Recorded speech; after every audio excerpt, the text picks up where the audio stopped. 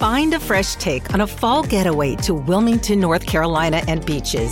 Enjoy hiking trails in a state park, fresh seafood with a side of live music, and fall festivals galore. Then live it up along the Riverwalk in Wilmington's historic downtown. With 3 island beaches, Carolina, Curie, and Wrightsville, and a vibrant downtown, you get the best of the Carolina coast all in one place. Plan your fall getaway at WilmingtonandBeachesVacation.com.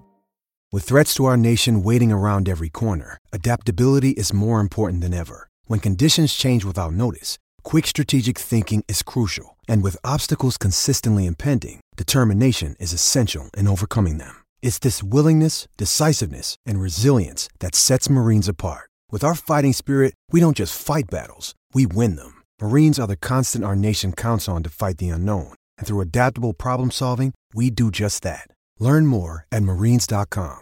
Mobile hunters, if you're interested in upping your mobile game, then head to tetherednation.com and check out their saddle gear. There are a few things you can actually buy that will help you become a better deer hunter or give you the freedom to hunt any tree or any situation.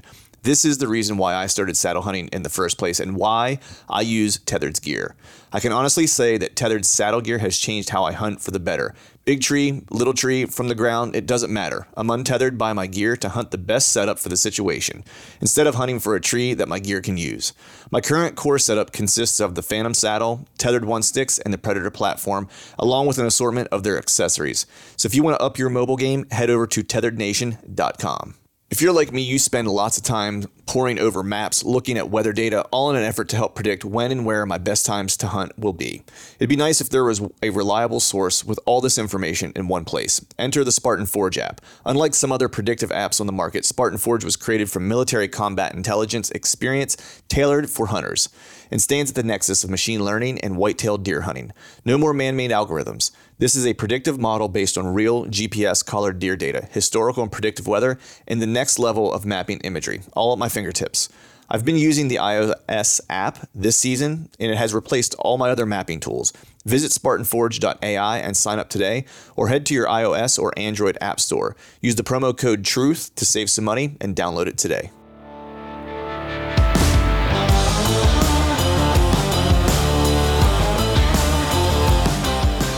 Welcome to the Truths from the Stand Deer Hunting Podcast, brought to you by Skull Brew Coffee Company. I'm your host, Clint Campbell, and you're listening to episode number 288. Today, I'm joined by Justin Hollinsworth, and we're talking chasing down big deer and drifting tracks. So stay tuned.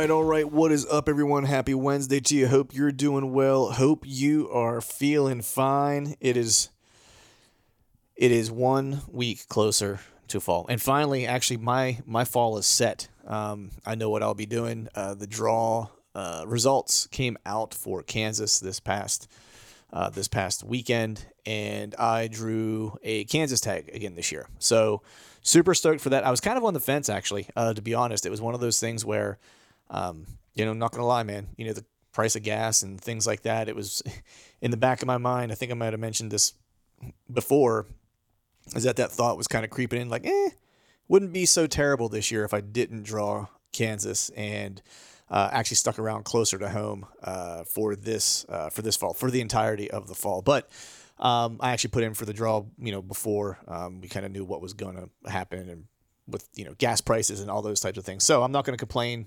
Kansas is a super cool place to hunt.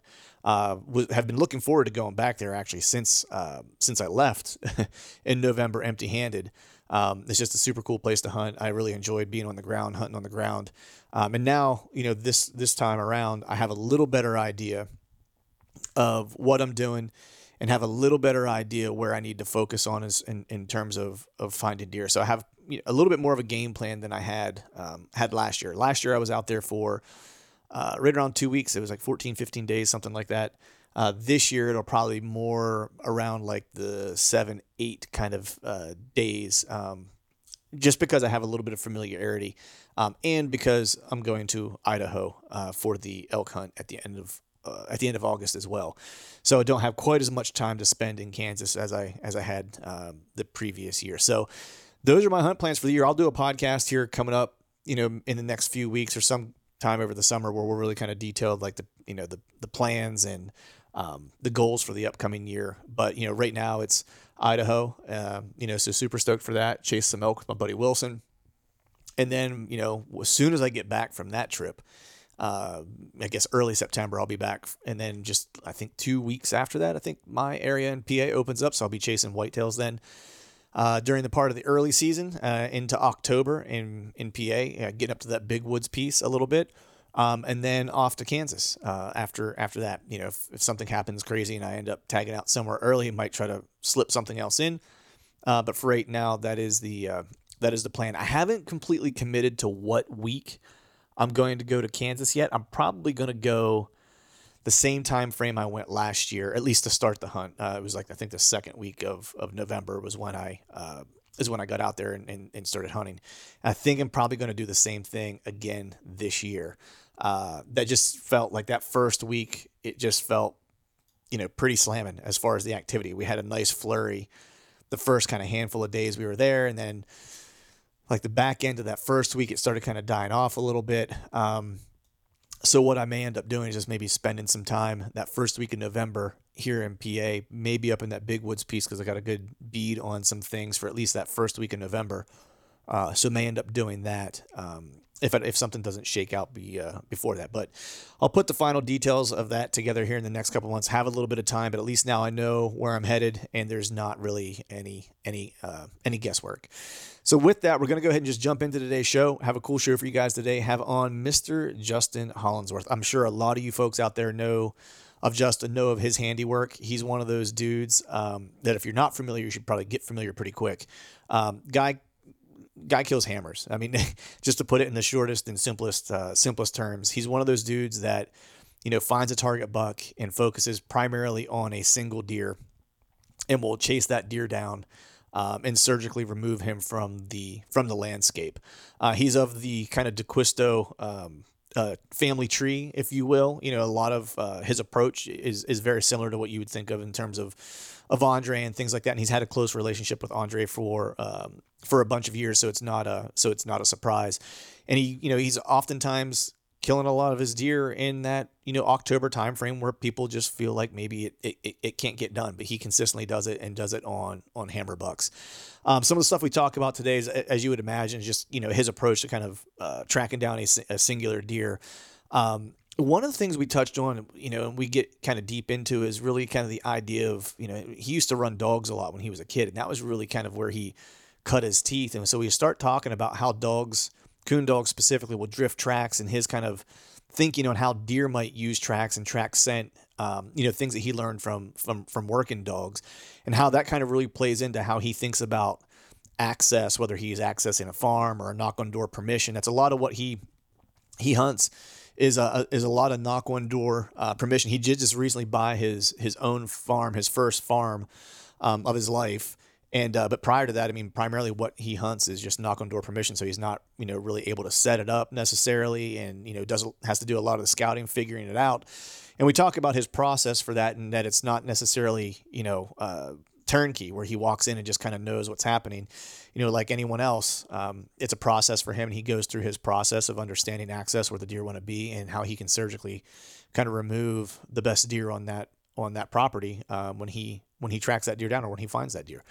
So that's essentially what we talk about today. Super cool conversation. Justin's just a good salt of the earth kind of dude. One of those guys I'm sure I will stay in touch with for a long, long time, and hope you guys dig the chat as much as I did. So without further ado, we'll go ahead and jump into the show. As always, thank you all for listening. All right, folks, welcome back to another episode of the Truth from the Stand Deer Hunting Podcast. And today I've got on Mr. Justin Hollingsworth. What's going on, man? How are you? Good. I'm excited to be on. I've been listening to your podcast for a long time. Man, I truth be told, man, I should have had you on a lot sooner. You've been like one of the guys. I always say this to folks. I have but so many weeks in a year to try to get people on, and I try to time it to where, guys like yourself that are just have a wealth of information, that I time it to where people can actually use it. You know what I mean? So where, yeah, I try to cover different things, like as it gets into late season and like the off season, where it's more, focused on shed hunting or whatever the case is, but like the real guys like you that are real tacticians and real strategists and stuff like that, I always like to have them on during the summer and then into the fall, like leading into like those prime times where people really use the information. So hence it's taken me a few years to finally get you on, but I'm glad you're here, man. Yeah, no, I'm excited to be on. Like I said, I've listened for a long time. Had some, you've had some of my good friends on, Troy Pottinger, Byron Horton, I think's been on. I mean, there's been a few of my good buddies been on there. Yeah. Troy's a good dude, man. He that guy's scrape game is next level, dude. I adopted the Pottinger method last year for sure. And am seeing in the brief period of time that I was able to implement it last year, I started seeing the rewards already. And then Byron's it for sure works. Yeah, for sure. There's no turning back now. And Byron's just a good dude, kills great deer. Mm-hmm. But what I really like about him is we're both kind of gear nerds a little bit, and he's always looking for like the DIY everyday guy. How can I make this as cheap as possible? Because I got a family, I got to put gas in my car. Like I love that. I love that about him. Yeah, that's definitely him for sure. Yeah, pinching pennies, man. That guy would rub 2 pennies together to come out with a dime. You know what I mean? Like, oh yeah. Nice. Well, man, I'm sure there's a lot of folks out there listening that have heard of you, know who you are, or have seen some of the stuff that you've laid down on video. But for anyone out there that's listening that doesn't know who you are, would you mind just giving them a little bit of background about yourself? Where you live, what you do for a living. Okay. So born and raised in Ohio. Kind of live more in the central part of the state, but grew up in the northern part of the state. Like a lot of guys, my grandfather got me into hunting, and I just kind of progressed over the years. And never went to college. I just went into the trades right out of high school, and I was a drywall hanger, metal stud framer, and that's that's what I cut my teeth on. That's how I made my living. And then slowly over time, just kind of, worked up and, was a journeyman carpenter to a foreman to, a project manager. Now all these years later, like, which is crazy to say, it's like 27, 28 years now in the business. Now I'm a vice president of operations for a commercial drywall metal studs company. Nice. And yeah, I just always went off the theory of like, I'm just gonna outwork everybody. Yeah, man. I mean, that's one of those things where it's funny. My wife and I have this conversation sometimes. Just we have a daughter. She's 13, and what she might do after. Right, it's never too early to kind of think about what she might get into once she's done with high school and stuff like that. And we're always kind of the mind where, I don't want to pressure her to think that she has to necessarily go to college so long as she's committed to whatever it is she's going to do. Right. Yeah, for sure. Because I think to me, that's the thing that you can't buy, you know what I mean? Like you can go buy yourself an education, and not saying it's not worth something. Like I went and got one. Right. So, mm-hmm. and it's worked out for me, but it's also a combination of I did that, but I also am willing to work, and it's not necessarily the route that you have to take. And that's kind of the impression I want to leave with her is that whatever it is you want to do, if you're willing to put the time into it and the effort into it, you can make of it whatever it is you want to make of it, but without that, doesn't matter what route you take, you're not going to find success, which very true in the deer world as well, man. For sure. So you mentioned your grandfather kind of got you started. So was he big into deer hunting? I know a lot of guys, and it's funny because a lot of guys that I know like yourself that are killers, I find it kind of interesting that a lot of them started off similarly, kind of how you mentioned, like grandfather got him into it, but they started off really kind of focused on small game, where big game wasn't necessarily the introduction, I guess you could say. And even it wasn't necessarily the addiction early on per se, as much as it was just the introduction to woodsmanship and the outdoors. Yeah, he was he was a little more he was a traditional archer. Okay. Is what he liked, but he always gun hunted. And then we we always went down to West Virginia too for like rifle season too. Growing up as a kid, like I remember sitting in that little cabin and and during like around Thanksgiving and stuff like that, and that was a big deal to him and I. Usually, it was just him and I that did that trip by ourselves, and he, he wasn't a trophy hunter. I mean, I remember, he would always say, yeah, if if a big one comes along, I'd shoot it, but he would just more or less going out there to fill the freezer and I just tagged along. I think I was 7 or 8 years old, and my dad, who was not a hunter, but put a little drive on behind my grandpa's house during gun season. I was little. I mean, I was seriously probably 7, 8 years old. And my dad pushed a doe out to my grandpa, and my grandpa shot this doe. And literally, it was like the first or second time I'd ever gone deer hunting, and I seen that, and I was hooked from that day forward. I mean, I loved it. I just loved hunting. Like, I loved squirrel hunting and rabbit hunting, and I got into trapping for a while, and then and I bow hunted, and then I got into bow hunting like later on when I was a teenager, and it's just I didn't have like a real good teacher, or like he he hunted, but then by that point in time he was having some health issues and stuff like that. So Right. I was kind of just going out and doing my own thing and trying to figure it out, and reading every magazine I could possibly get my hands on, especially anything that Miles Keller was in. Then I was definitely buying that magazine. Right. And so then I remember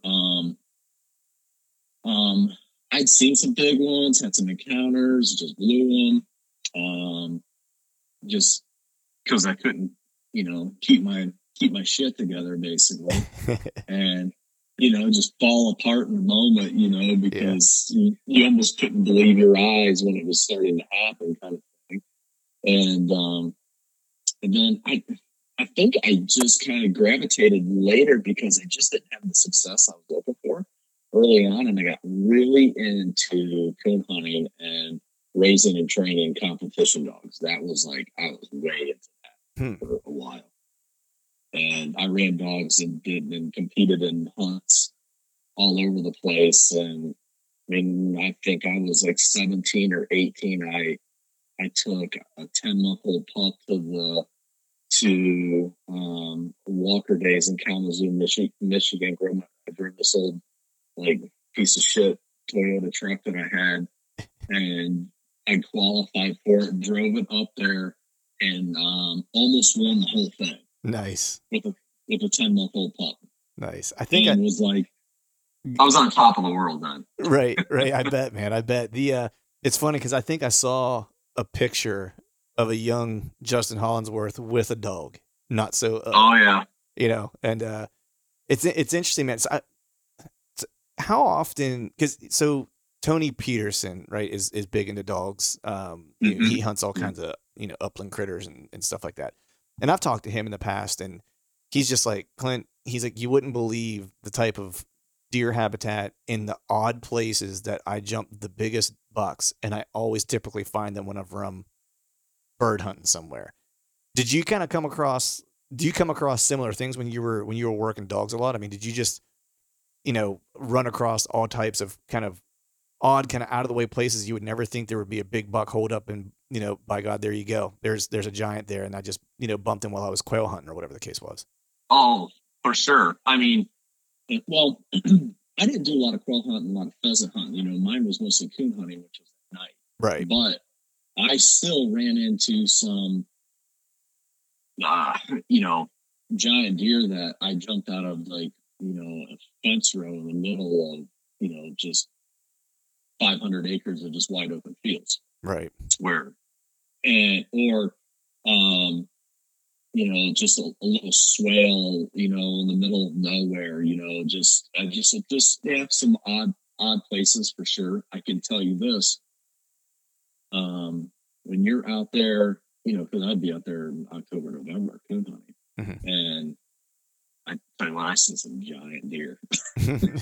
And I mean, I still recall a giant. Now, I mean, and maybe this deer is not as big as what he is in my mind today, but you know how when you're a kid, like what you think is big and now what you might think is big. But I remember this deer walking within 10 or 15 yards of me while I was standing in a bean field by myself one night listening to my dog.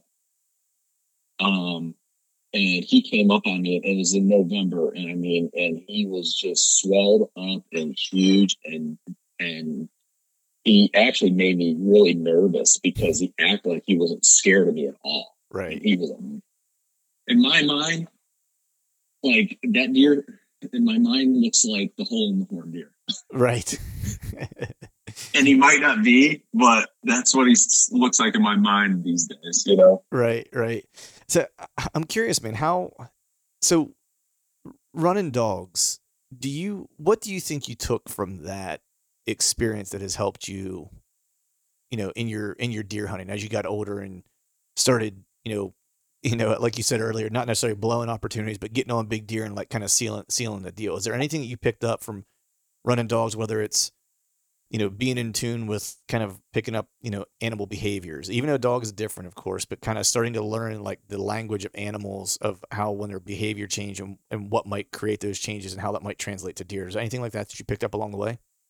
Oh, for sure. Yeah, I definitely did. The one thing I will say, the one thing I did pick up pretty early on is like, I always noticed like, whenever there was a lot of moisture in the air or anything like that, just the way that a dog could smell was just like, it was like times 10. I mean, it was so much better. I mean, it just, and that, or if you were out on, some sub-zero, snowy night, and how bad it was for them, how hard it was for them to be able to pick up those tracks and stuff like that. It kind of made me think from a hunting standpoint of at times when I want to get a little, you got to take chances to kill big deer. And there was times where I was like, you know what, like it's super bitter cold. It's not the ideal wind, but I'm going to take the chance because maybe I can get by because they can't smell as good on a particular, on a day like that. Or on a day where a lot of moisture in the air, stuff like that, where I'm like, okay, I'm going to a farm where there's a lot of deer. And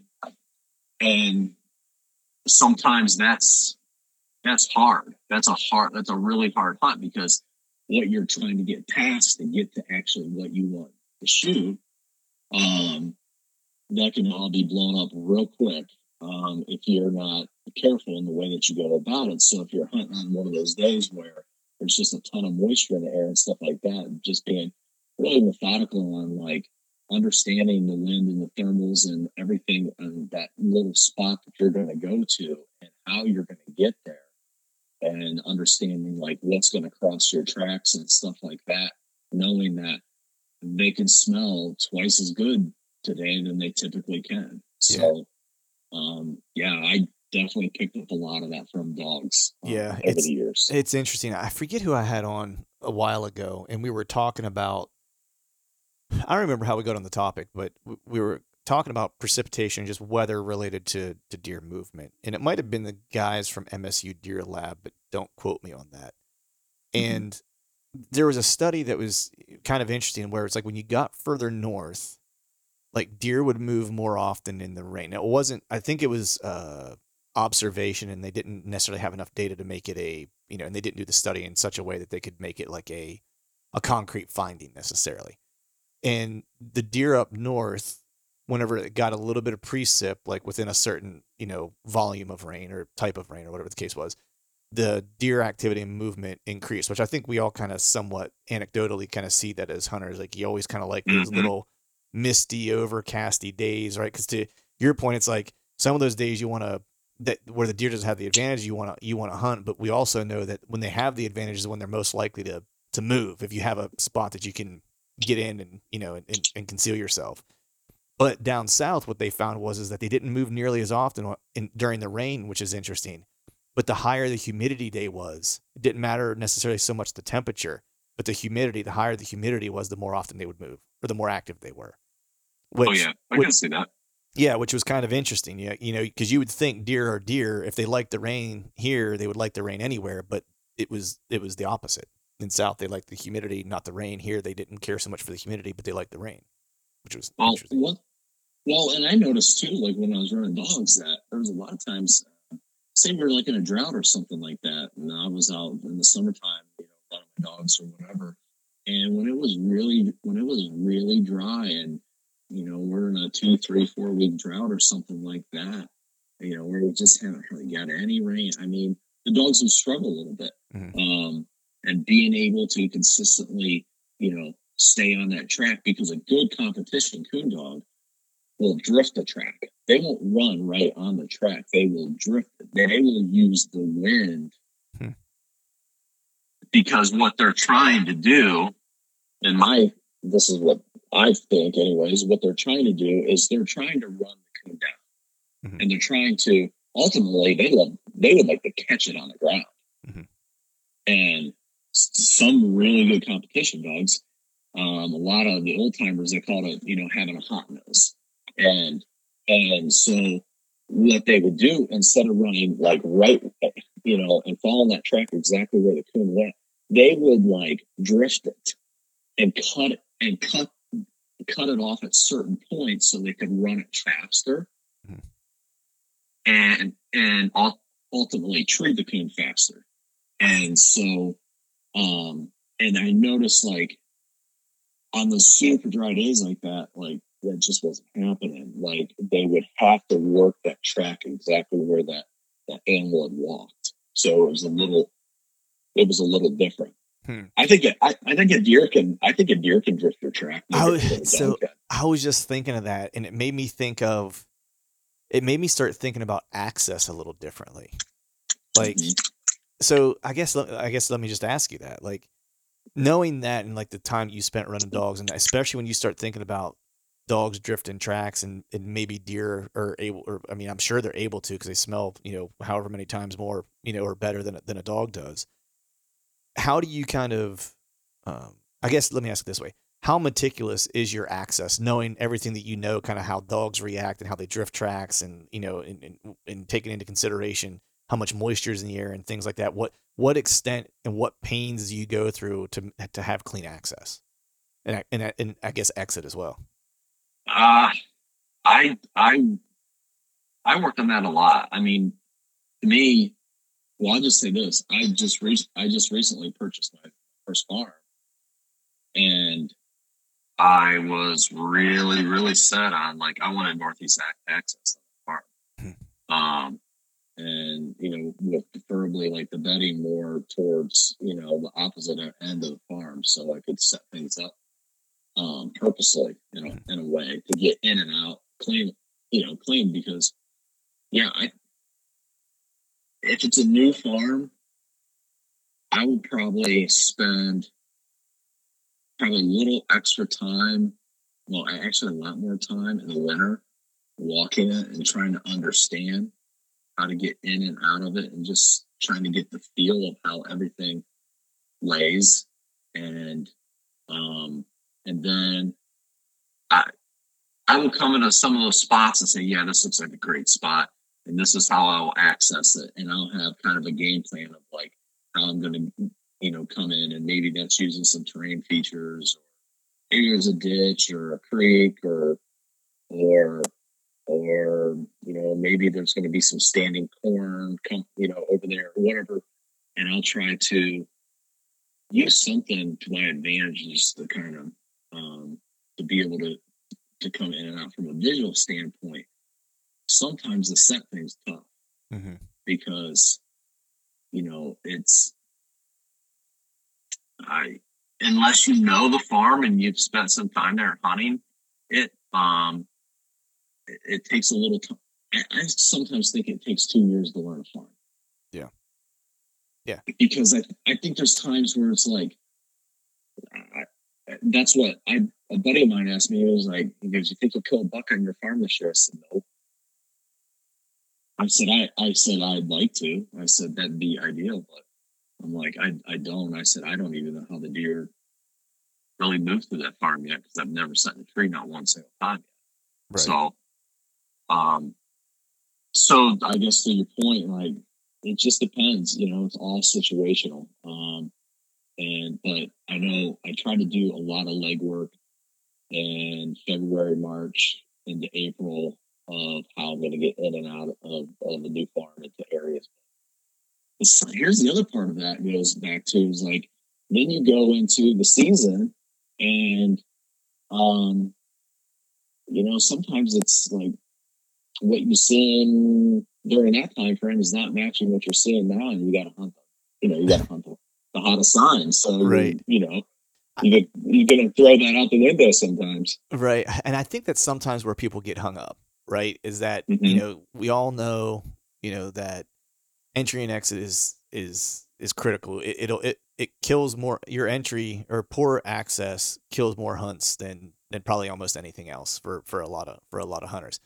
And I think sometimes people have a hard time kind of wrapping their head around. It's like, well, if my access has to be so kind of pristine, how can I justify getting down in the middle of a day in scouting for hot sign, and then resetting up and maybe crossing a trail where a deer might want to walk, or where a buck might, come through this, thicket, or whatever the case is.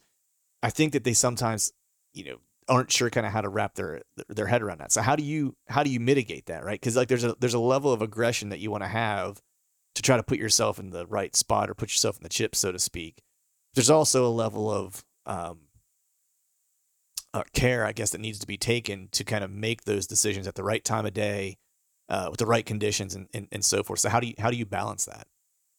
After years of fine print contracts and getting ripped off by overpriced wireless providers, if we've learned anything, it's that there's always a catch. So when I heard that Mint Mobile wireless plans are $15 a month when you purchase a 3-month plan, I thought, what's the catch? But after talking to them, it all made sense. There isn't one. Mint Mobile's secret sauce is that they sell wireless service online. They cut out the cost of retail stores and pass those sweet savings directly to you. To get this new customer offer and your new 3-month unlimited wireless plan for just $15 a month, go to mintmobile.com/waypoint. That's mintmobile.com/waypoint. Cut your wireless bill to $15 a month at mintmobile.com/waypoint. Additional taxes, fees, and restrictions apply. See Mint Mobile for details. I think it's case by case, and I think it's typically if I'm setting a farm, there's probably a pretty good deer in there. Mm-hmm. That I either knew about from the year before, or I glassed in the summer, or not, or I got pictures of, or whatever. Like, but typically going into it with a game plan of like, on average is like, there's only one deer on one particular farm that I'm typically after. Right. So if I don't see, I might go in and start somewhere, and it might be from a distance, just to see if I can see something. And then sometimes it's just, I kind of use a little bit of approach of like, maybe I'll creep in, a little farther the next evening.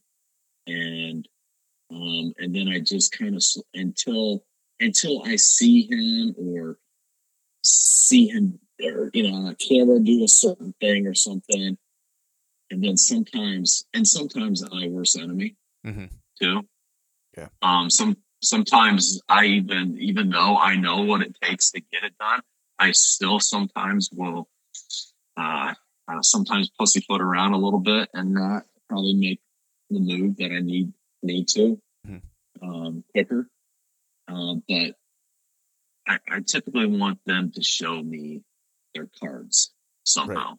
Right. And then I go, like last year, for example, like that deer showed me he showed me his cards, and he pushed that doe right back into that bedding area where I had found his shed, and I'm like, and then I went for it and I killed him. Right. So Yeah, that's one thing that, like, over the course of time of doing this show, and it made me actually think of.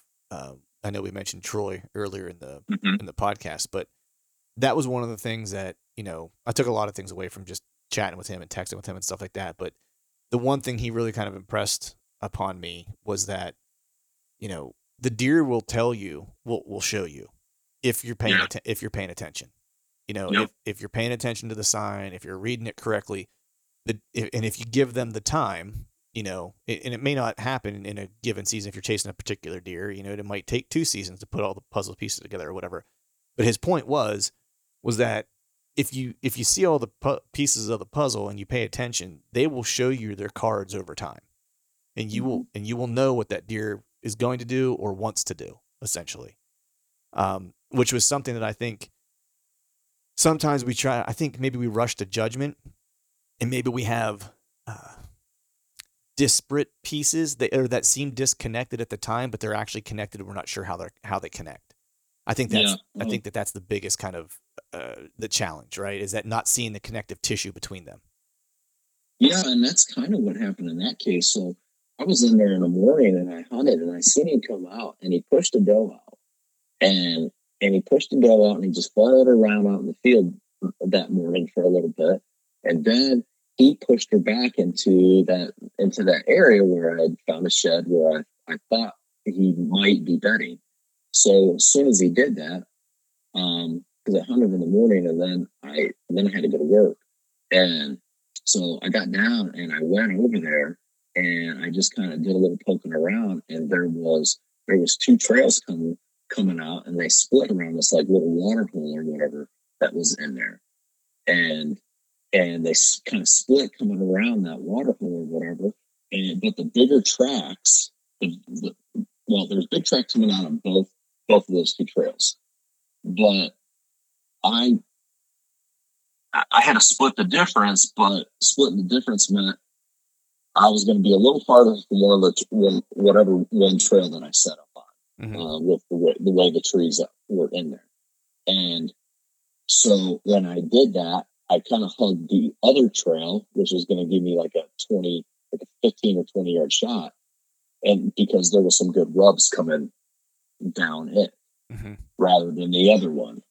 And so I'm like, it just makes sense. The sign, there was more sign on that side of it. Right. Well, I set the stand, got out of there, went to work, came back, got back in there, and when the doe stood up, she was about 80 yards. And then I don't know how I didn't see him. Well, honestly, now that I think back on it, I don't know how I didn't see that deer's rack. And then he stood up shortly after that, and then worked those trees. And then when he got up to follow her back to the field where they were feeding in the morning, where he was following her around, instead of taking the trail that I was closest to, they took the other one, which gave you like a 40. It ended up being a 44-yard shot through the timber. Right, man. Which is not what I wanted to do. That's the farthest I've ever shot a whitetail in my life. Right. And I can shoot it. I mean, obviously, I did on that day, but that's not ideal. That's not what I wanted to do. But that's what the sign was telling me, and I just had to go off of what was there. And then it was funny because I don't know if you do this, but a lot of times after I kill a deer, then I'm like, okay, I really want to go in there and see what was going on. Yeah. So I got in there and I was like, oh, God, then it just like, it really makes sense to you. Yeah. And, yeah, I could have made that I could have killed that deer so much quicker than I did, but yeah. It was like it made me think of the one I shot in Iowa, because like when I finally got up in the business and killed that deer, and then I took a walkabout after I found him, I was like, oh man, like I should have been in here like 5 days ago. You know, I was messing around on the outside trying to, you know, chasing this one particular deer and kept seeing him, but I was always just like well, I mean, I think I told you this when we were talking the other day, but I'd missed him twice, but I would have had a better opportunity if I just would have been a little bit more aggressive and got back where I needed to, you know, back where I found all the sign once I finally took a walkabout. But hindsight's 2020, I guess. You know, you could almost do that on every single deer, you know, at that point. But I'm curious. I'm sorry. Go ahead. You know what's? I did a while back. I did a podcast with Mark Kenyon, and I remember he asked me a question at the end of it, and he really kind of threw me for a loop. You know, he had some random questions at the end, and it was like, you know, if you had a billboard, what would it say on there? Right. And I remember sitting there thinking, I was like, oh God, what would that say? You know, like, and I remember thinking, I'm like, you know, sometimes you have to make yourself uncomfortable, and you got to come out of your comfy little box over there, and like, not, you can easily as a hunter get trapped into doing things that don't consistently work, because of the fear of failure, I think. Yeah, and I 100% agree with that. I think that you also see, and part of that is that, like, you see people get married to spots because they've shot a deer one place one time. They think, or because they've done that once, they want to do it again and again at the same spot whenever things around them are changing and they need to kind of change either their strategies or their setups or whatever the case is.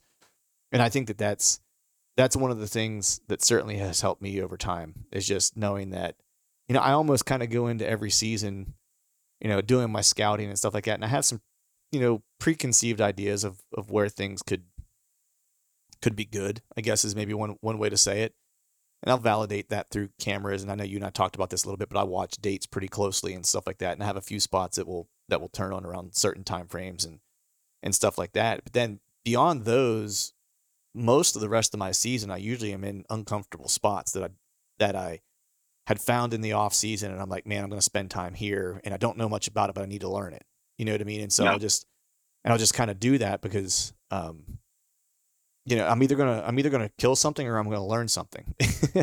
You know what I mean? Yeah. Like that's kind of the way I look at it. And either way, you know, it's a positive outcome for me. I don't know if you kind of look at it the same way or not, but I think it's a great way to look at it. I think it's a great approach because that a lot of times, those times that you may think that you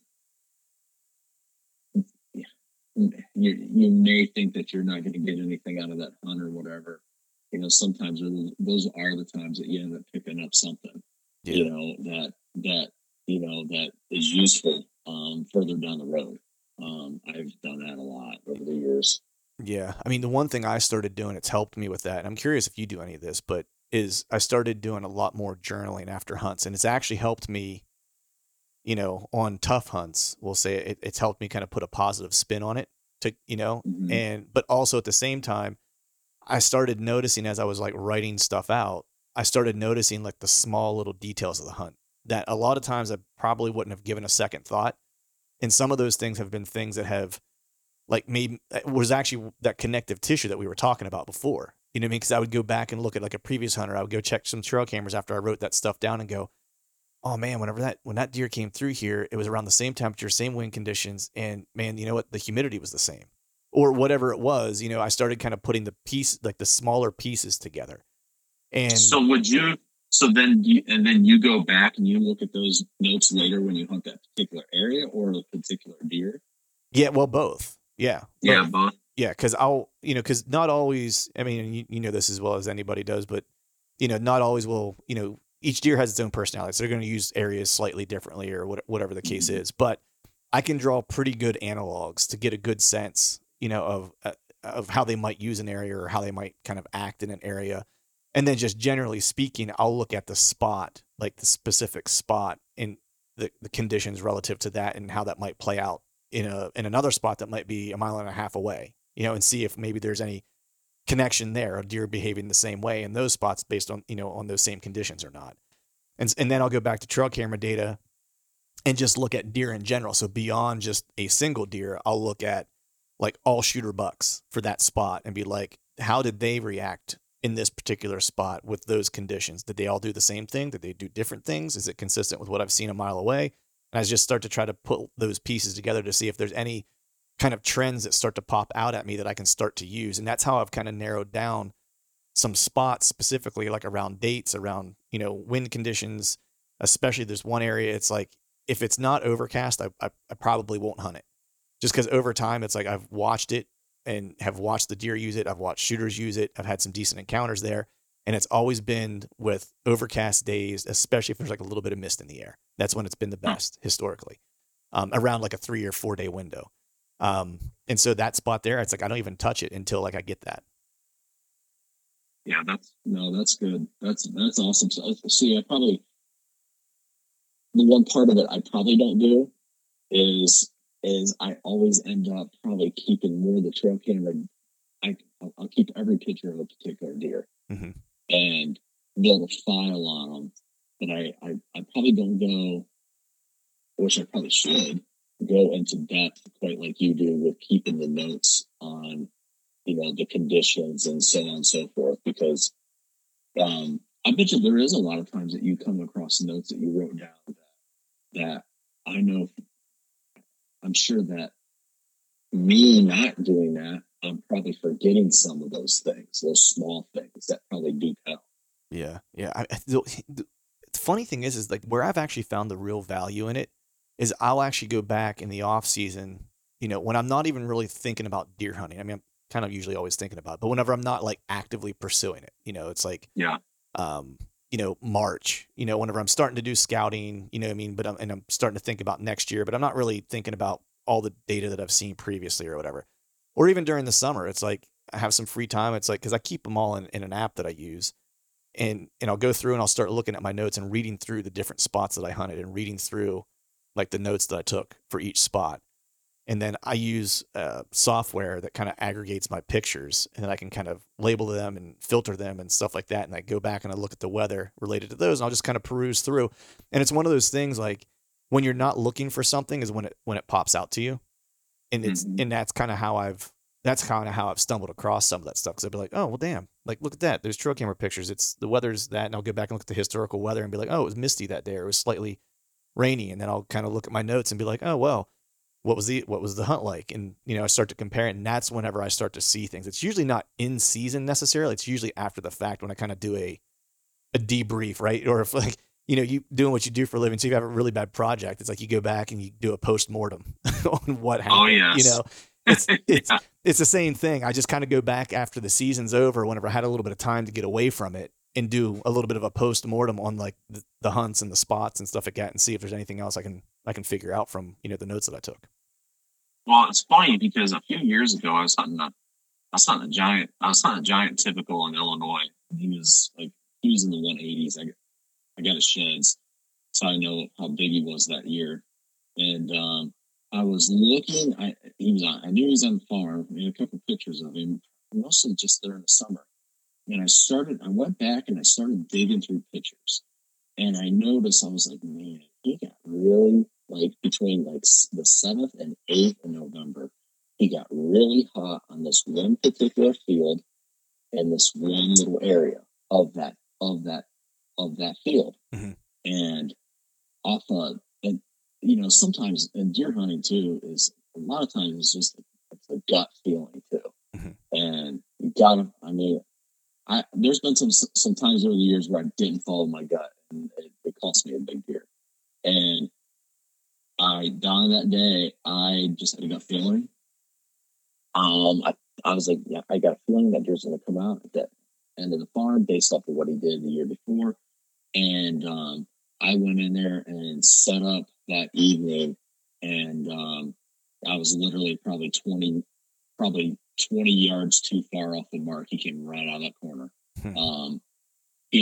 Just like, I heard one big crack in the back, like a deer was chasing something back there. And then I heard one big, loud, deep grunt, and I'm glad nobody was sitting there with me because I didn't even see the deer and I was already worked up. And I just knew, in my head, I'm like, that's him. I know it. I know that's him. And I grabbed my bow, turned the camera on, and he came out of that corner that night, and he literally hit out of 4 corners of that field. He hit 3 of them, except for the one corner I was at. Right. Chasing those. But I would have never set up in there. If I wouldn't have went back, that I was the evening before that, I was just digging through pictures, and I looked and I was like, man, he was really active just right there in that tight little, 10-acre area. That's where he wanted to be, but he wanted to be out of that field. And, I just went for gut feeling and by looking at those pictures, I said, you know what? Screw it. What do I got to lose? I went in, set up, and I, 20 more yards, he would have been on my wall. But, Right. It didn't play out like that. But, yeah. How often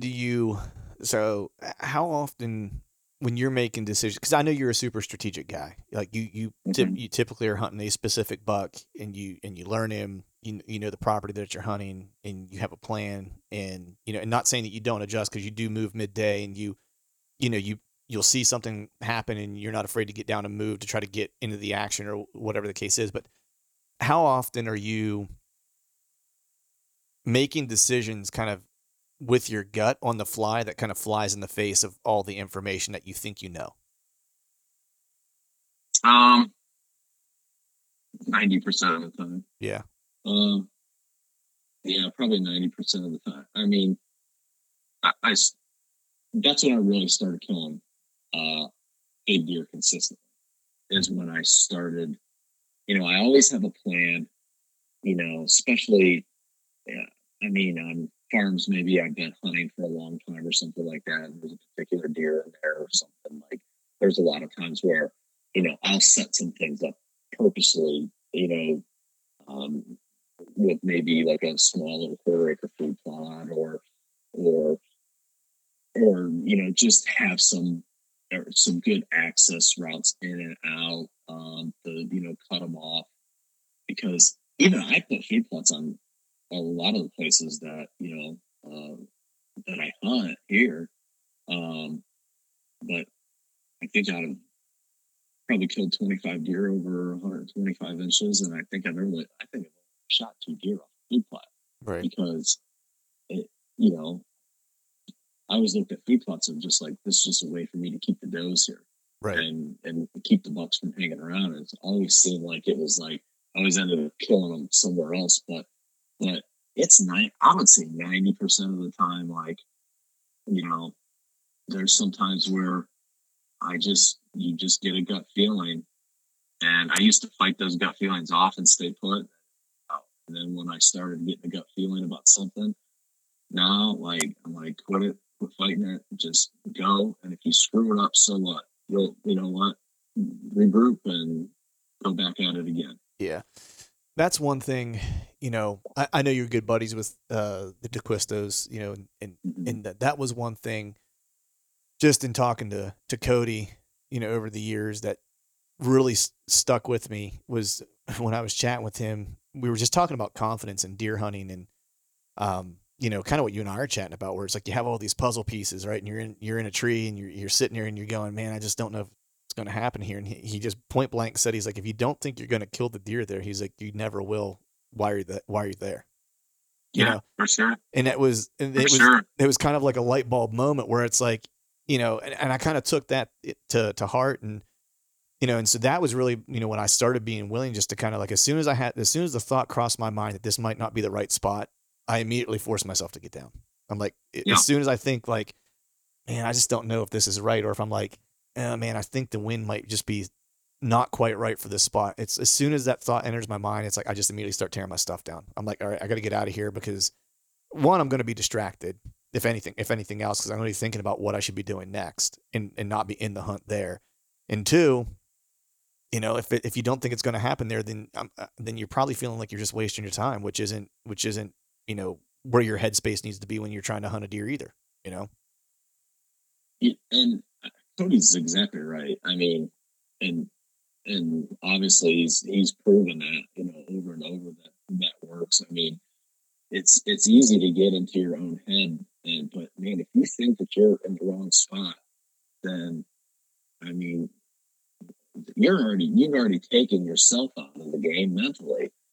So you might as well get down and get your head right and get into a situation that you feel like you're gonna have an opportunity.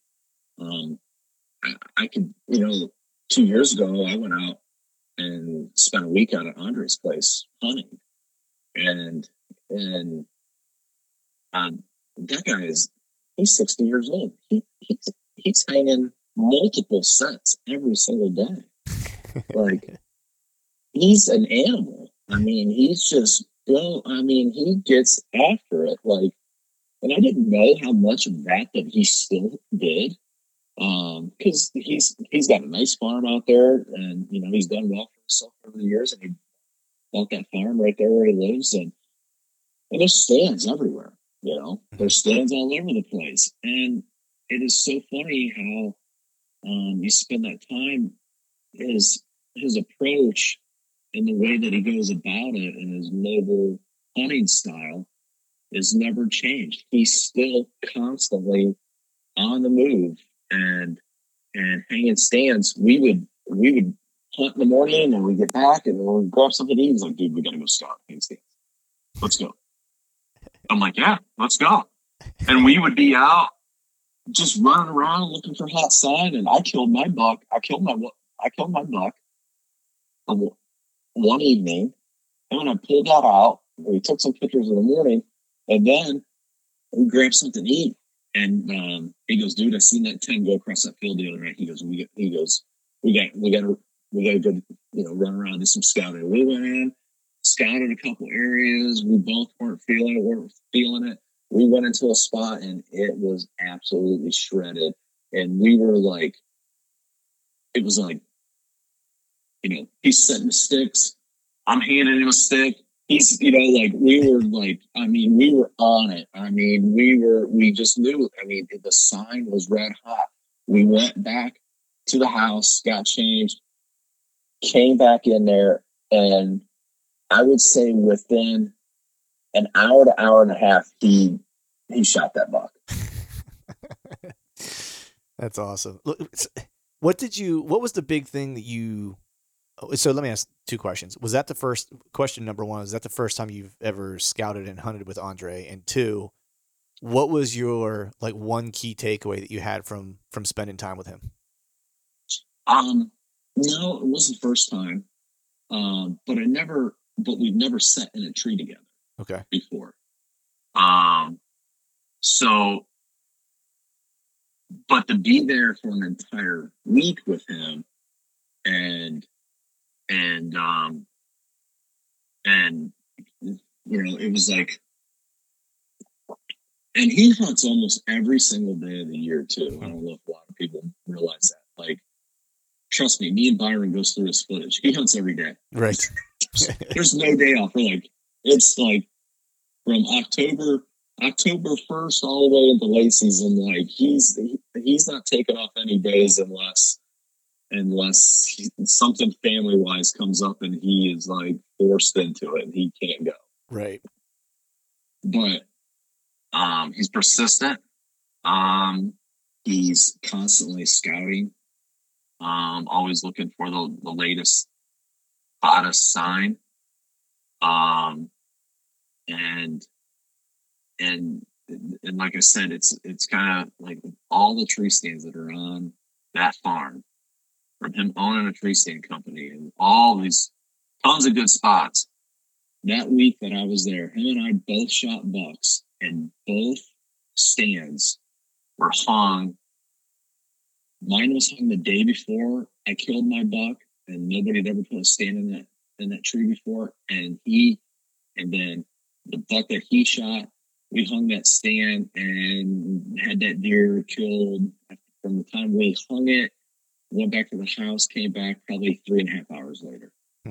So, it just goes to show to me, like, just being that mobile and, always being and hunting the hottest sign that you can get on. It's just, I think your odds just skyrocket. I'll get a little bit of funk here. I would freaking openly admit this. It's like, because, a couple of these farms that I hunt, like, I've hunted them for a long time. Mm-hmm. And so, I'll have some, stands that I've had in some trees for a long time. And it is easy every once in a while to get right back into a little bit of a funk where it's just easy to go to something you already got hanging. Yeah. Rather than hang another set. But just like last year, I seen a deer do what he did, and I went in there and I moved that set in there and I killed that deer off right off the bat. I'm like, why did it take me all this time to do that? Right. So, I mean, I think obviously, when you're hunting mobile like that too, you enjoy the benefit of a lot of first time sits. And so I'm always curious, like, how if you had to put a number on it, like, what percentage of the deer that you've killed over the years have been on first time sits versus not? 90. Really? I always feel like those guys that kind of, because obviously Andre was one of the guys that, really kind of brought to the forefront, the whole kind of mobile hunting aspect of things. And, and stuff that I've read by him or have listened to him, or, the one chance I actually had to talk to him, it's that first time sit is king, and so even though he might have like a million tree stands hung, like, and he might be 60 years old, like, he still knows at the end of the day, it's like, man, that ambush of the first time sit is like, there's nothing better. Right. Yeah. Oh yeah. No, he's still, I mean, it was funny too, because just spending that time with him out there too, like, before he killed that deer, like, every time he hung a set in the middle of the day, because a lot of times he'd hang a set and then hunt it that evening, and then come right back and then hunt it that next morning. It was always funny. I was getting a kick out of it because it was always like he was all giddy about hunting that stand for the first time. Right. I could just tell it. I was like, this is the first time he ever went out and hung a stand for the first time and was going to jump in it for the first. I mean, he goes, dude, I love a virgin set. I love it. Yeah. I can't wait. Well, yeah, it just gets you fired up, and like going back to what we were saying with the whole confidence thing, like, if you don't think you're going to kill a deer there, why are you there? When you hang that stand, like, especially when it's fresh, you know what I mean? When you hung it, when you scouted, you found the sign and you hung it, like, your confidence is through the roof because you hung it for a reason. Mm-hmm. You didn't it wasn't something you hung in June or, August or whenever, you know what I mean? And that you're coming back to 4 months later, where you're probably, if you're being honest with yourself, you probably almost kind of forget why you hung it there to a degree. You know what I mean? And that shine kind of wears off of it. But whenever you're scouting, you find it, you hang it. It's like, man, like, I know whenever I'm scouting and I find a tree, even like in March, when I find a tree and I'm like, and I find a spot and I'm like, oh man. And I start picking out trees. And I'm going, okay, I think I would hunt this one on this wind. I could possibly get away with this wind on this one. I start to get butterflies in my stomach. Like, I legit get that excited where I start to get butterflies in my stomach, where it's like, I just want to actually get up into the tree. I want it to happen now because I'm picking it because I have a reason to pick it. And, I think there's something to that, man. I mean, I think you partially, like, you will some of this stuff to happen.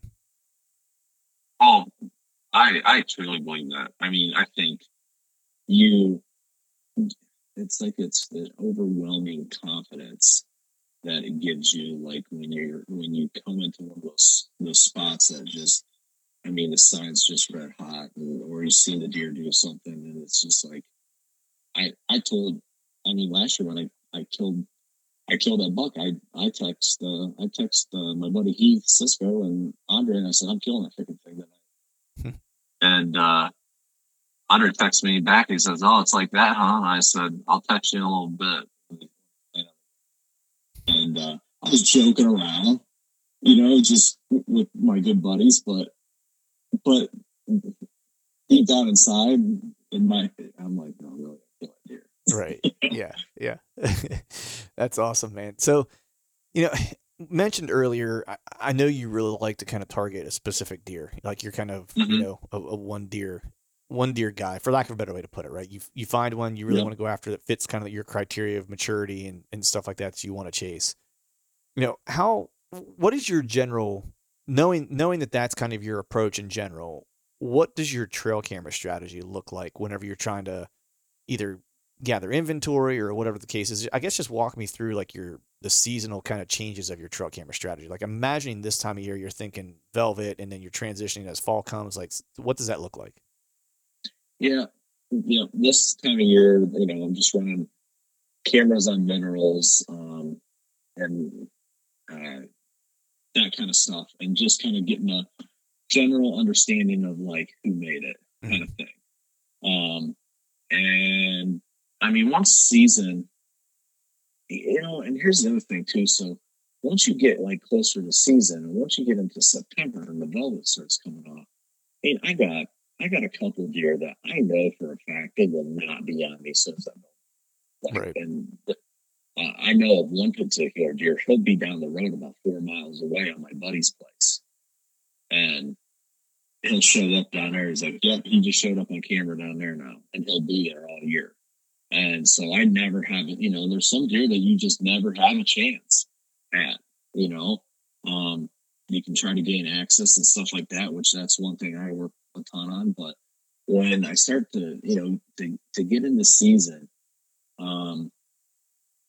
I just kind of want to get a general understanding of where the deer is kind of coming and going, and where it's feeding.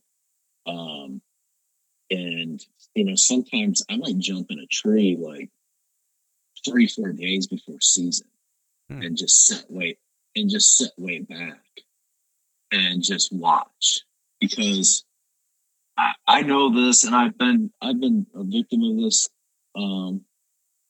a few times. Cameras don't tell you everything, and sometimes we start relying on those things too much. I've been there, and I've done that, and there's been some times where I've just spent the time and used some glass and kind of got told a little different story than what I thought the camera was telling me. And I think that's a good approach, because early season is hands down my favorite. I typically spend November going out of state and hunting. So I spent October just, trying to pinpoint the one deer that I want to go after. And so a lot of times for me, my trail camera strategy is more on food sources. And I don't, if I put cameras back into like a bedding area or like a tight travel corridor that maybe I wouldn't hunt unless it was November or something like that, a lot of those cameras, I never even check them until after season. Okay. And I'll just let them soak. I'll just let them soak the whole season.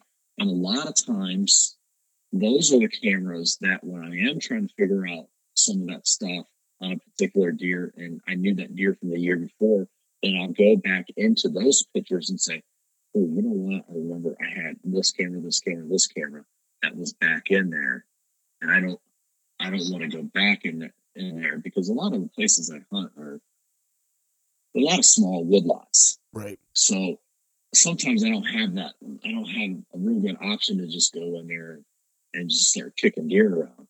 So I'll go and they'll just kind of take a look at those pictures and say, okay, just kind of start piecing it together a little bit based off of the year before back in there and the current cameras that I have. And then from there, sometimes then I might, like I said, have an observation set or two.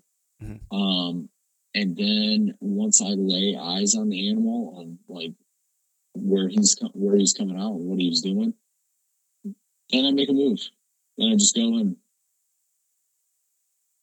go in and get the job done, essentially. If it's surgically extract him. Yep. So, Yep. so with that early part of the season being kind of your favorite, because I know you like to travel later in the year. Like, Mhm. do you? So always, people for the longest time said you can't kill anything in the mornings in October. Like, don't even bother. You should always hunt evening. What do you prefer in October? Are you a morning guy? Are you an evening guy? What's your situation? Um, it seems like the evenings are better for me Mm-hmm. in the early season in October. But if you can figure out a deer that's coming back from feeding and hitting a scrape on the way to his bed, that's like taking candy from a baby. That right there is key when you can find those types of spots. I killed a buck on Addictions a couple years ago. That's what he was doing, and I killed him on October 15th in the morning on a scrape. He hit a scrape, and then he was coming through it, and then he had another scrape that he was getting ready to hit. So how close were you, do you think, to where he was laying his head down? I would say over there, I would say probably 150 yards, 200 yards ish, somewhere. What was the I guess, like, temp, moon, all that stuff? Was there something that told you? I mean, what told you could kill that deer? I guess in the morning. So I had to go on a work trip, and one of the guys that was on a work trip, he's a big bow hunter too. He kills some studs, and I had a cell cam back in there, and I set that. I went over there and set one time, and I had somebody's dogs come through that evening, and we're just jacking around in there the whole evening. I ended up getting down earlier, and so then I really didn't have anything. I was just kind of waiting because that spot kind of like I needed east wind to hunt in there, and there's some pine trees in there that typically I'll get into, and so I went back in there, or I was on this work trip,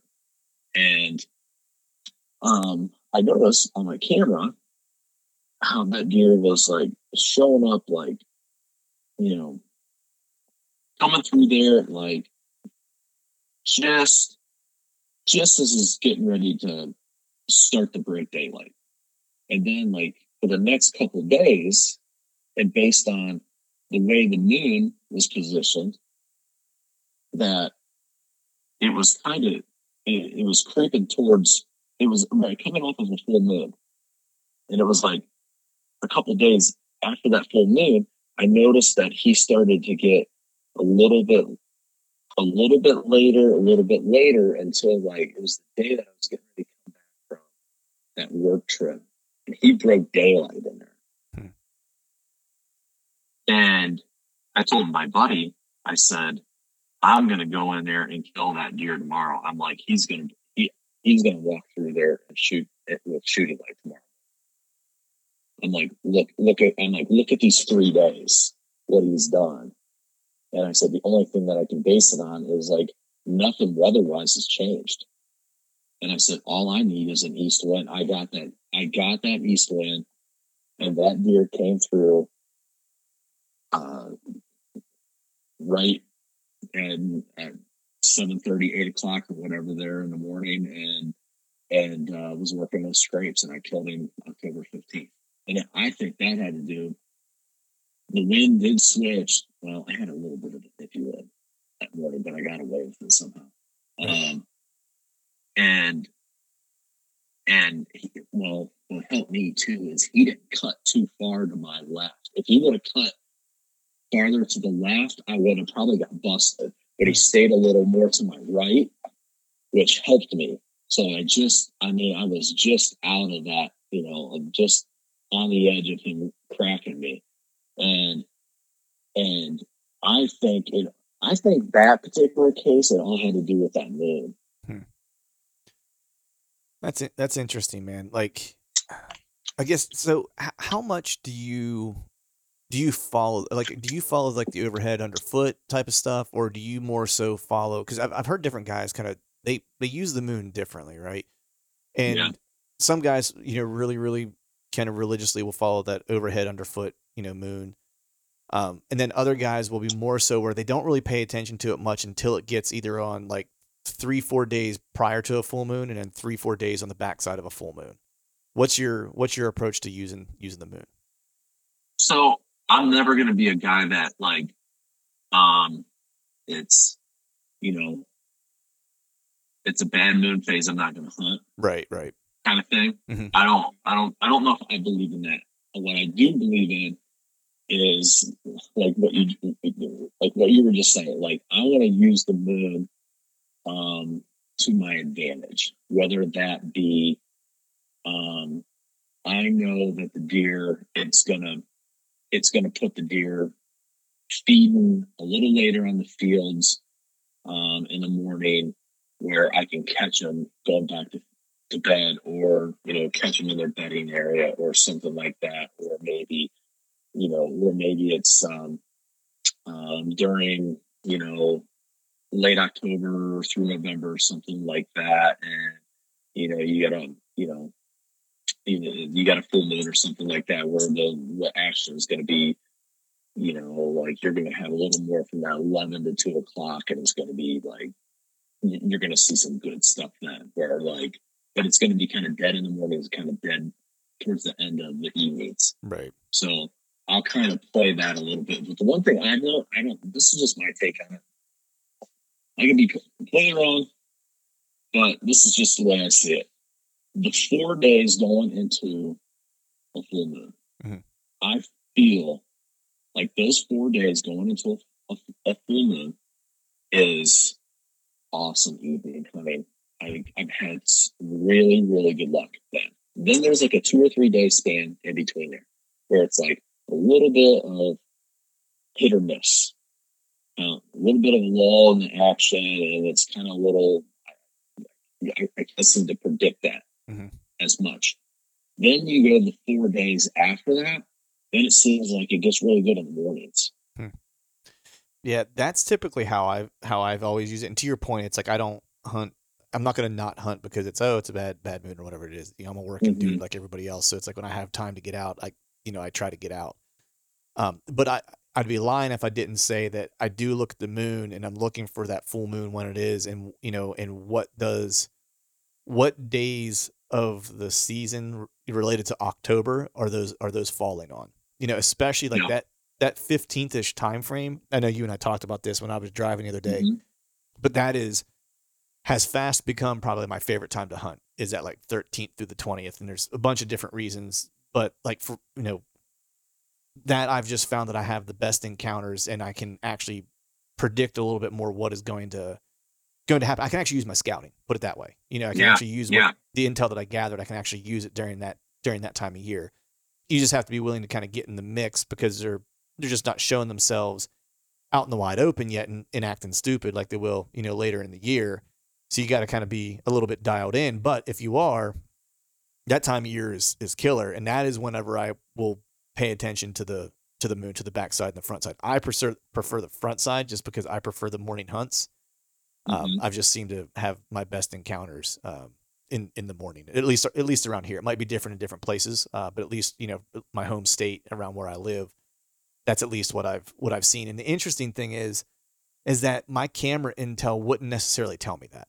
Like my camera Yeah. intel doesn't suggest that. It's just everything that I've seen in observation has been, as far as like encounters go and stuff like that, has told me this area, that time frame, morning hunts, I just have the best hunts. Yeah, and it's been kind of what I've been. It's been my personal experience is October has been better. The evenings have been better for me in October, Mm-hmm. where the mornings are better for me in November. Interesting. And I could definitely go back and look at most of my deer and say, most of the deer that I ever killed in October, besides maybe one or two. Were all evenings where November, it's probably just opposite of that. Right. When so that for that particular hunt you were talking about that you got an east wind and that's why you were able to get in there to kill him. But you were Mhm. saying that your setup was like, a little bit like you were like, maybe this is good, maybe this isn't, maybe it's not the best. It ended up working out because he came in where he needed to be to kill him. How do you go about selecting the correct tree? Because I think a lot of folks get hung up in trying to cover almost too much area, and they Yeah. try to pick a tree where they can get to everything, Yeah. and then in doing that, they really don't have an opportunity at anything. How do you go about picking your tree? And then I guess we can talk about wind off that as well. How you kind of think about wind in relationship to picking your tree. So I was that guy at one point. I think we was all were at some completely that point. guy. Yeah. Yes, 100%. That was me. I was rolling like that for a while. And I took myself out of contention on so many different bucks over the years when I was doing that and just trying to, cover too much and give them, give them too much to where now, I want a 20-yard shot, I want a 15, 20-yard shot. That is like ideal. Mhm. So a lot of times it's getting in there, poking around, not being afraid to screw up something, kind of playing those scenes out in your head, like having your imagination kind of like of what you think the deer's going to do based off of the sign that you're seeing, whether that's tracks or rubs or scrapes or what, or terrain features. I mean, terrain features probably more importantly than anything. Sometimes, and just kind of playing out in your head to where I think your instincts will take over, and eventually, like, you'll end up at the tree of like, okay, if I'm here, with this particular wind, based off of this sign, roughly I'm within 15, 20 yards of where I think this deer is coming, and getting out of the mindset of like, but if I go over here, then I'll be able to shoot over here, here, here, here, here. Like, I think you need to get to the mindset of like, that's the trail. Right. That's the one trail Mm-hmm. that I cannot get no farther than 20 yards from it. Yeah. And then trying to pick out the correct tree, because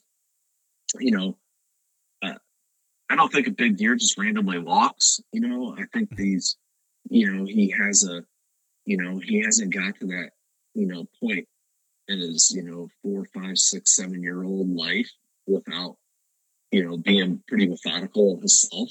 Yeah. And some of the things that he's doing. But I also think too that, and I'll always believe this, that at the end of the day, it's an animal. There's no freaking way that animal is smarter than me. There's absolutely not a chance in hell that animal is smarter than me. And I think sometimes there is times that we do give them a little too much credit. Yeah, no, I would 100% agree with that, man, because I think what they have is not necessarily intelligence. It's just like superior awareness is what they have. Yes. And that they're just so in tune with their surroundings, things that we overlook and don't recognize as disturbances are huge disturbances to them. It's like, and I think we mistake that for intelligence. But I'm curious when you set up, because I've talked to different guys and guys have different approaches, right? Like for me, typically whenever I'm hunting in an area, when I set up, if let's just say it's in and around a scrape or whatever sign it is, like I want to be able to shoot to that. Like that's like the thing that I'm prioritizing, because I almost treat it as like a destination location, and that's a very kind of like John Eberhart approach, right? And that's kind of one of the things I kind of picked up from him. There's other guys, when I talk to guys like Nathan Killen or whomever, where it's like he doesn't necessarily hunt on the sign. rarely does he hunt on the sign. He hunts, Mm-hmm. Anywhere from like 50, 60 yards off of like, a rub line or like a big scrape or whatever the case is. Like, what's your approach to that? Are you an on the sign guy, or are you playing how that deer might approach that sign instead? Situational. Yeah. I think each situation is different. And I think based on what kind of terrain that you're hunting, I think at times where, there's times where it's like, you know what, I have to hunt on the sign and be a little more on top of this, where other times, hunting on the sign is probably going to get me busted based off of the wind or maybe particular, trees that are over there to set up in or whatever, because I want to be, at the end of the day, you're trying to complete the most utter surprise possible. Right. And I, it's all situational. I mean, I think there's times too where it helps just to maybe take, if you're going to set right up on that sign, maybe go walk 10 yards towards the other direction that you were possibly thinking about, and just kind of look back and say, okay, no, you know what? I'm not going to get cracked up there. I'm going to get away with it, because there's been plenty of times where I turn around like, oh my God. Right. And this is not going to work. So then in that case, I would take more of Nathan's approach. Right. And go over there. Because I know Nathan, he's a friend of mine, and he knows what he's doing. Yeah. That's for darn sure. That guy he's a heck of a hunter, and probably even a better person. Yeah. 100% agree with you there, man. So, man, we've been going at this for a little while, and I want to be sensitive to your time, but I do have two last questions for you. So, the first one is, I always like to kind of, get a sense of like what that watershed moment was for people, because I think sometimes, people who are just, still kind of learning or whatever, it's like they're kind of trying to figure out like, what's that thing that's going to help me get over the hump to a degree, you know what I mean? And it could be a multitude of things, but I'm always curious for different guys what that is. So is there a moment that you can look back on and you can say, man, when I learned this thing, strategy, tactic, whatever it is, when I learned this thing, that's when I really started to feel like I was hitting my stride and knew what I was doing, and I was getting the encounters I wanted to have, and eventually, the deer started falling? It's going to kind of be two-parted. Yeah. Because one part of it is, you can't kill what's not there. Mm-hmm. So you have to be able to get access to pieces that have the kind of deer that you're looking for, and do not get married to one piece just because you got permission on one particular piece and you've been hunting since you were 10 years old or whatever. All I can say to that is like, keep knocking on doors, keep networking, keep trying to find more ground to hunt, because you don't know when that is going to change hands. And and when you might not have access to hunt that piece anymore or whatever. So the one thing I will definitely say is get as much ground as you possibly can get access to. And I spend a lot of time doing a lot of research, talking to a lot of different people, trying to get leads on new ground. And I'm not talking leases. I'm talking 75 to 80% of the stuff that I hunt is permission pieces. Mm-hmm. And take the time every year. Don't get too comfortable with what you have, because you can lose it. And I've lost some really good stuff in the middle of season before. That sucks. And that sucks, because especially when other people that are maybe, relatives or closer friends or whatever know that there's a really big deer around, boy, things change quickly. Yeah. Yeah, just have some options in your back pocket, have some other, work at that. I mean, when February, March, April comes around, that's my time to like, okay, let's get after this and let's get some new ground to hunt, because I don't want to ever be in a situation of, because I've been there, Right. and it's not fun, of not having a place, a place to get in and hunt. I mean, there's, I got some public and stuff like that around me around here, but it gets slammed. Mm-hmm. I mean, it absolutely torched. So I always want to have plenty of new stuff, or because there's a lot of that stuff I never even hunt in here, because it didn't have that deer that I was looking for. But that doesn't mean it's not going to have that deer that I'm looking for next year. Right. So, right. Yeah, I think that's sage advice. I always like to have plan A through Z. Whatever might happen during the course of the year.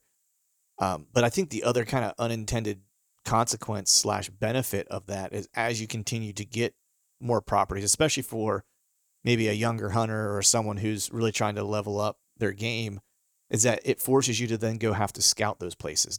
And I've always found scouting new places is oftentimes where I start to like explore things that maybe were unfamiliar to me in the past that now all of a sudden become part of my arsenal or understanding of how deer behave, so that's like, I think, one of the unintended consequences. Do you kind of feel the same way that like whenever you find a new piece or when you have to kind of learn a new piece, that blank slate is, it's a challenge, but it also forces you to kind of really dig in.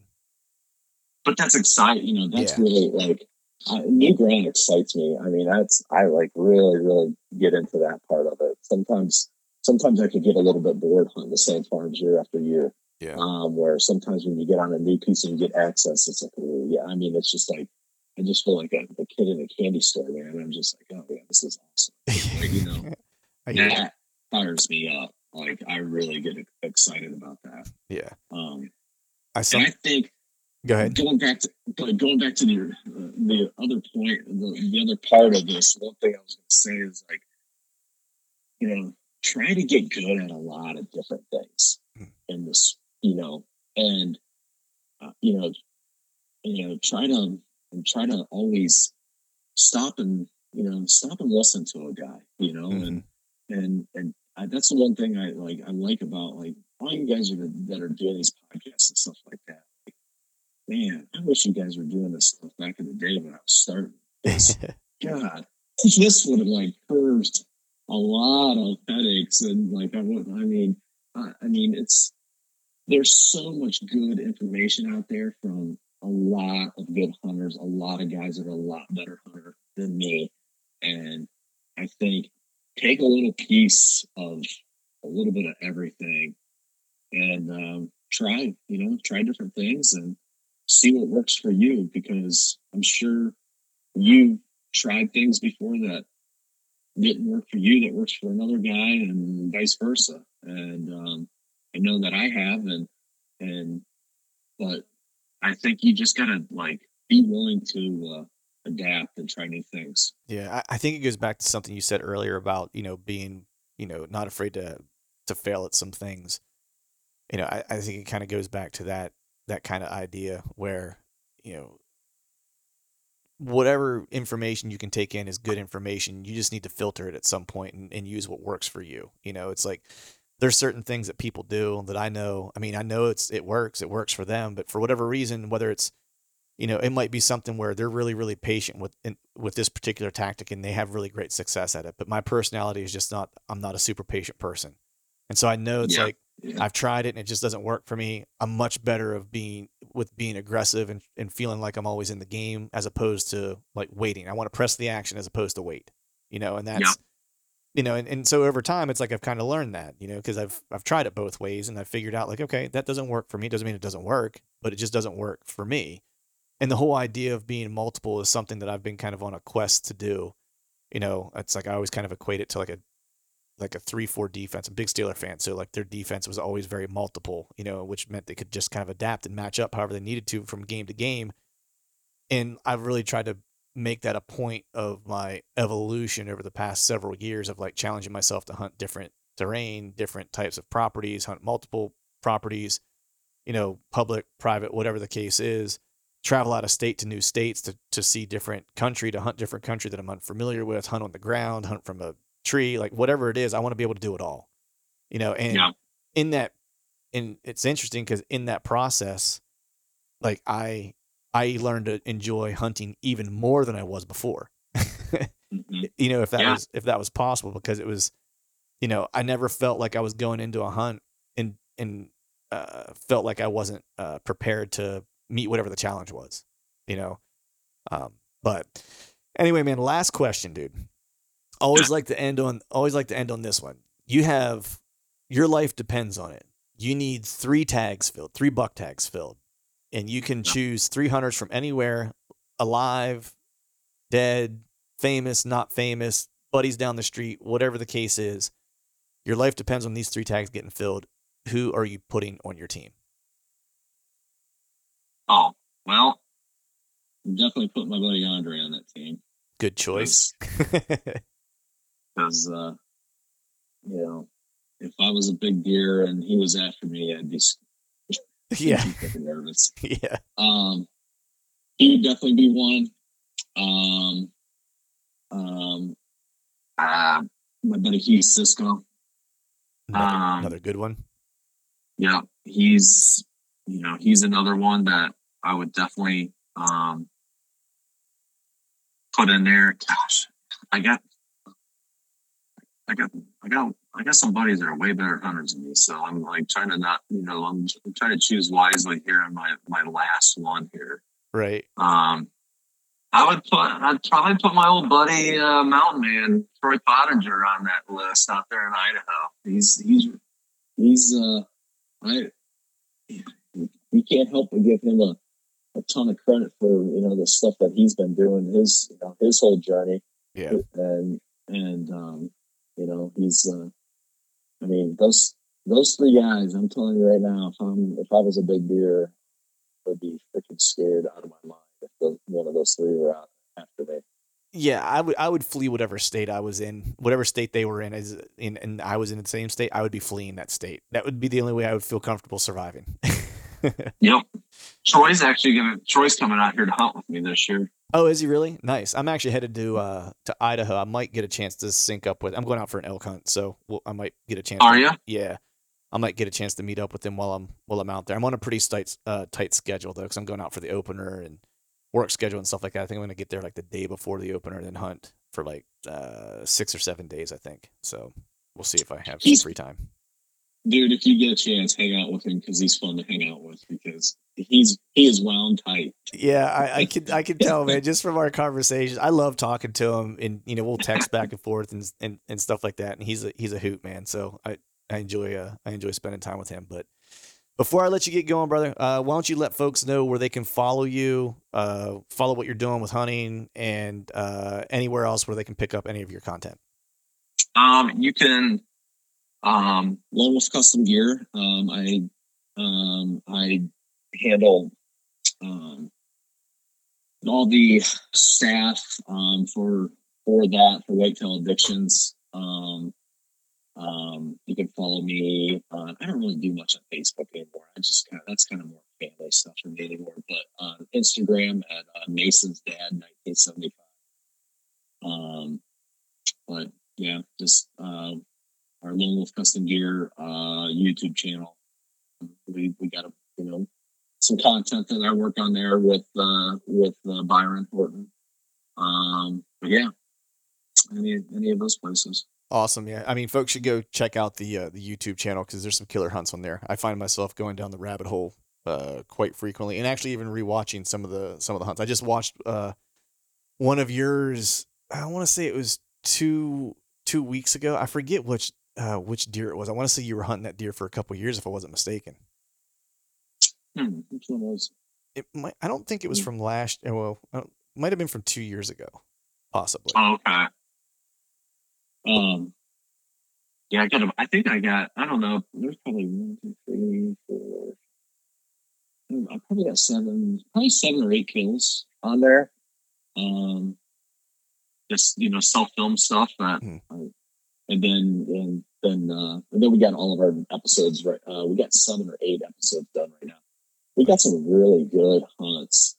We got some younger guys that we've picked up too. That's on our staff too. And they're killers, and they're on public ground, and they're killing some studs and consistently doing it. And they're fun. I've enjoyed helping Byron put these together. It's been kind of fun to watch these guys. It kind of takes me back a little bit too, of like when I was like first starting and getting into it. I see, you can almost see yourself in some of this stuff. Right now. Right. That's awesome, man. But yeah, folks should go check it out. A lot of great hunting content, brother. I appreciate you coming on, dude. We need to stay in touch. It's been fun catching up with you, but it's been fun getting to know you, and good luck this upcoming season, man.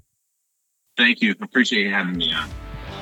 All right, folks, that is a wrap for today's show. I'd like to thank all of you for listening. If you haven't yet, please head over to iTunes and leave us a 5-star rating, and be sure to subscribe to the podcast. And while you're at it, head over to YouTube and give us a sub there as well. I'd be super appreciative if you do those couple things for me.